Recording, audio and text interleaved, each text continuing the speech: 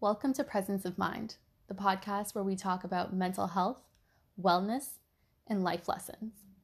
I'm your host, Jessie Brar, and here are some presents from my mind to yours. The most important thing to know about mental health is that it exists and that we all struggle sometimes. And I think second most important would be to know that if you are struggling, help is available and there's many different ways you can get it. I think one of the things I struggled with when I first started having issues with my mental health was I had no idea where to turn to, and I didn't know what type of help I needed. I had heard about therapy, I heard about taking medication, and I tried both of those things, but it was a really hard cycle of trial and error to figure out what actually worked for me. And that's one of the things with mental health is that there is no one size fits all answer. It really depends on what you're going through and what your situation is. And like I said before, mental health is a continuum. So we all have good days, we all have bad days. And depending on where we are on that spectrum, that can really help dictate what type of help we're looking for.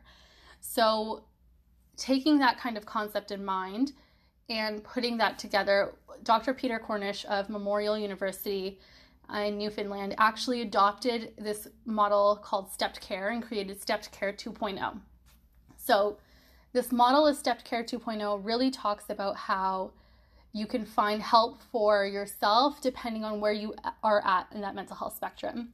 So I'll put a link to Peter Cornish's Stepped Care 2.0 model as well, but you can also check out BC Emergency Health Services. I'll put a link in the bio and you can look there for the mental health continuum model. And it has a really great kind of set of terms that you can look under, whether you're healthy, reacting, injured, or ill. And it can kind of help you see what you might need in that moment. And so the way stepped care works is it's figuring out where you are on that mental health continuum and then finding the resources that will work best for you. What's going to work for me isn't necessarily going to work for my best friend or the other people around me. And really, it's about figuring out what works best for you and sticking to that.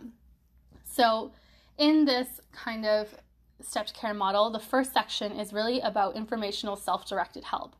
So when you're doing well, just because you're healthy doesn't mean that you should neglect your self-care. It means that you should be upkeeping it. You should be learning about mental health, learning about different things that go on in your life, understanding yourself. And one of the things I like doing is a self-check-in of just seeing where my mind is at and how I'm feeling.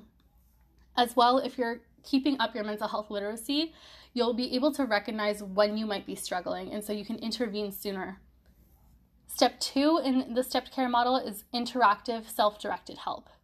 So this is really doing kind of self-help on your own with the assistance of some tools. So if anyone's heard of cognitive behavioral therapy manuals, these are manuals that help you do CBT on your own. So it'll take you through worksheets and ask you to recognize different things that are going on with you and see what's going on, how you can change your behavior. And it's really just working through this on your own. So there's a lot of different workbooks and worksheets out there.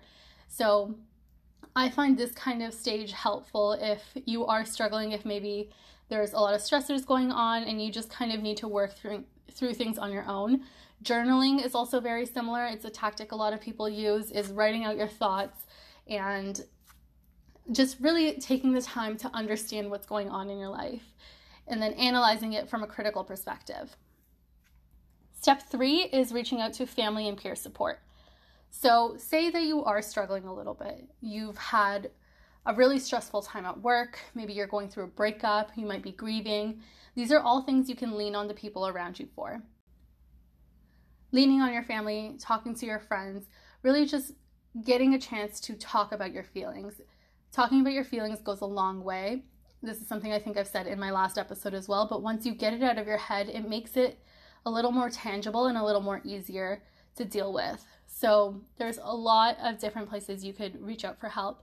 One of the other things of reaching out for peer support is also there are a lot of helplines. I know there's one called Crisis Text Line in both Canada, US, UK, and Ireland. And you can text the support line and you can talk to a certified peer support specialist.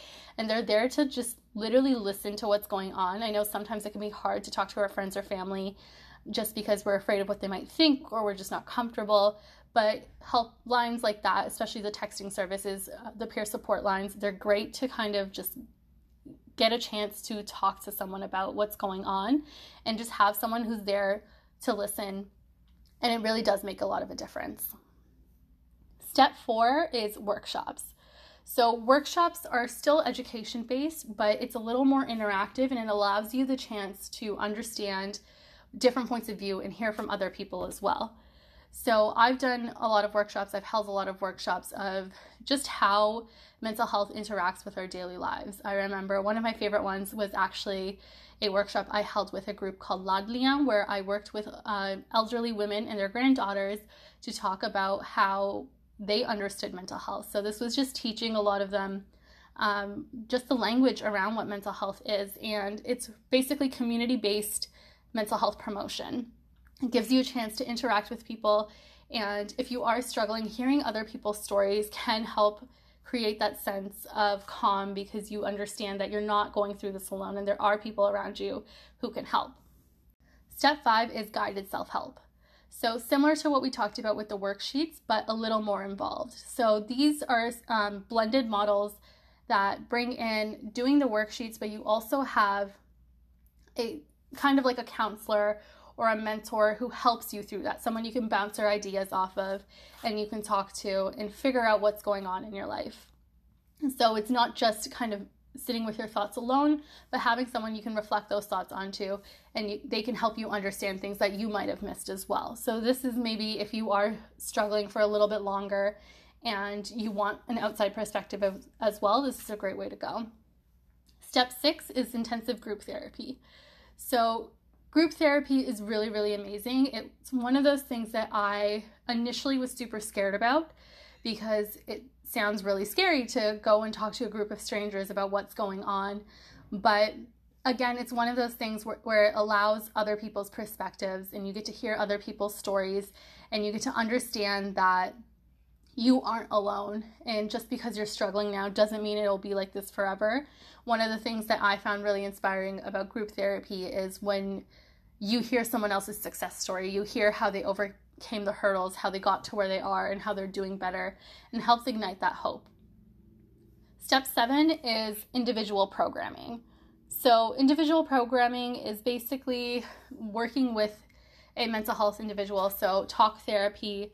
As well, one thing that I actually really recommend is, again, helplines, but these are a little different. So if you've ever heard of something like Kids Help Phone or Good to Talk, these are helplines that have professional counselors on the other end.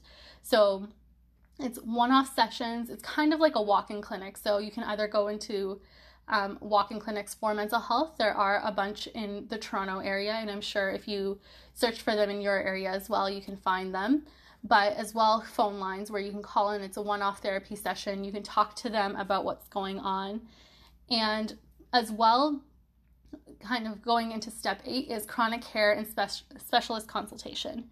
So this is doing talk therapy or doing therapies, but over an extended period of time.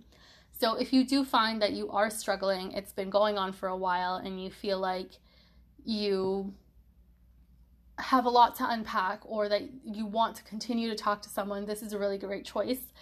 And I think one of the things people get confused with is this is where you basically have to get a doctor to intervene. We know there are more than a few different types of doctors out there, but the three main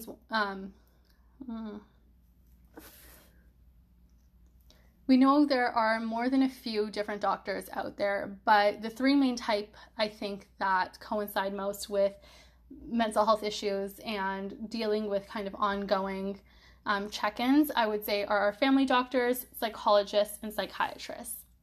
And it can be a little confusing to figure out which one you want. So it really just depends what you're looking for. A family doctor is a great start of if you haven't consulted someone before, this is kind of new to you.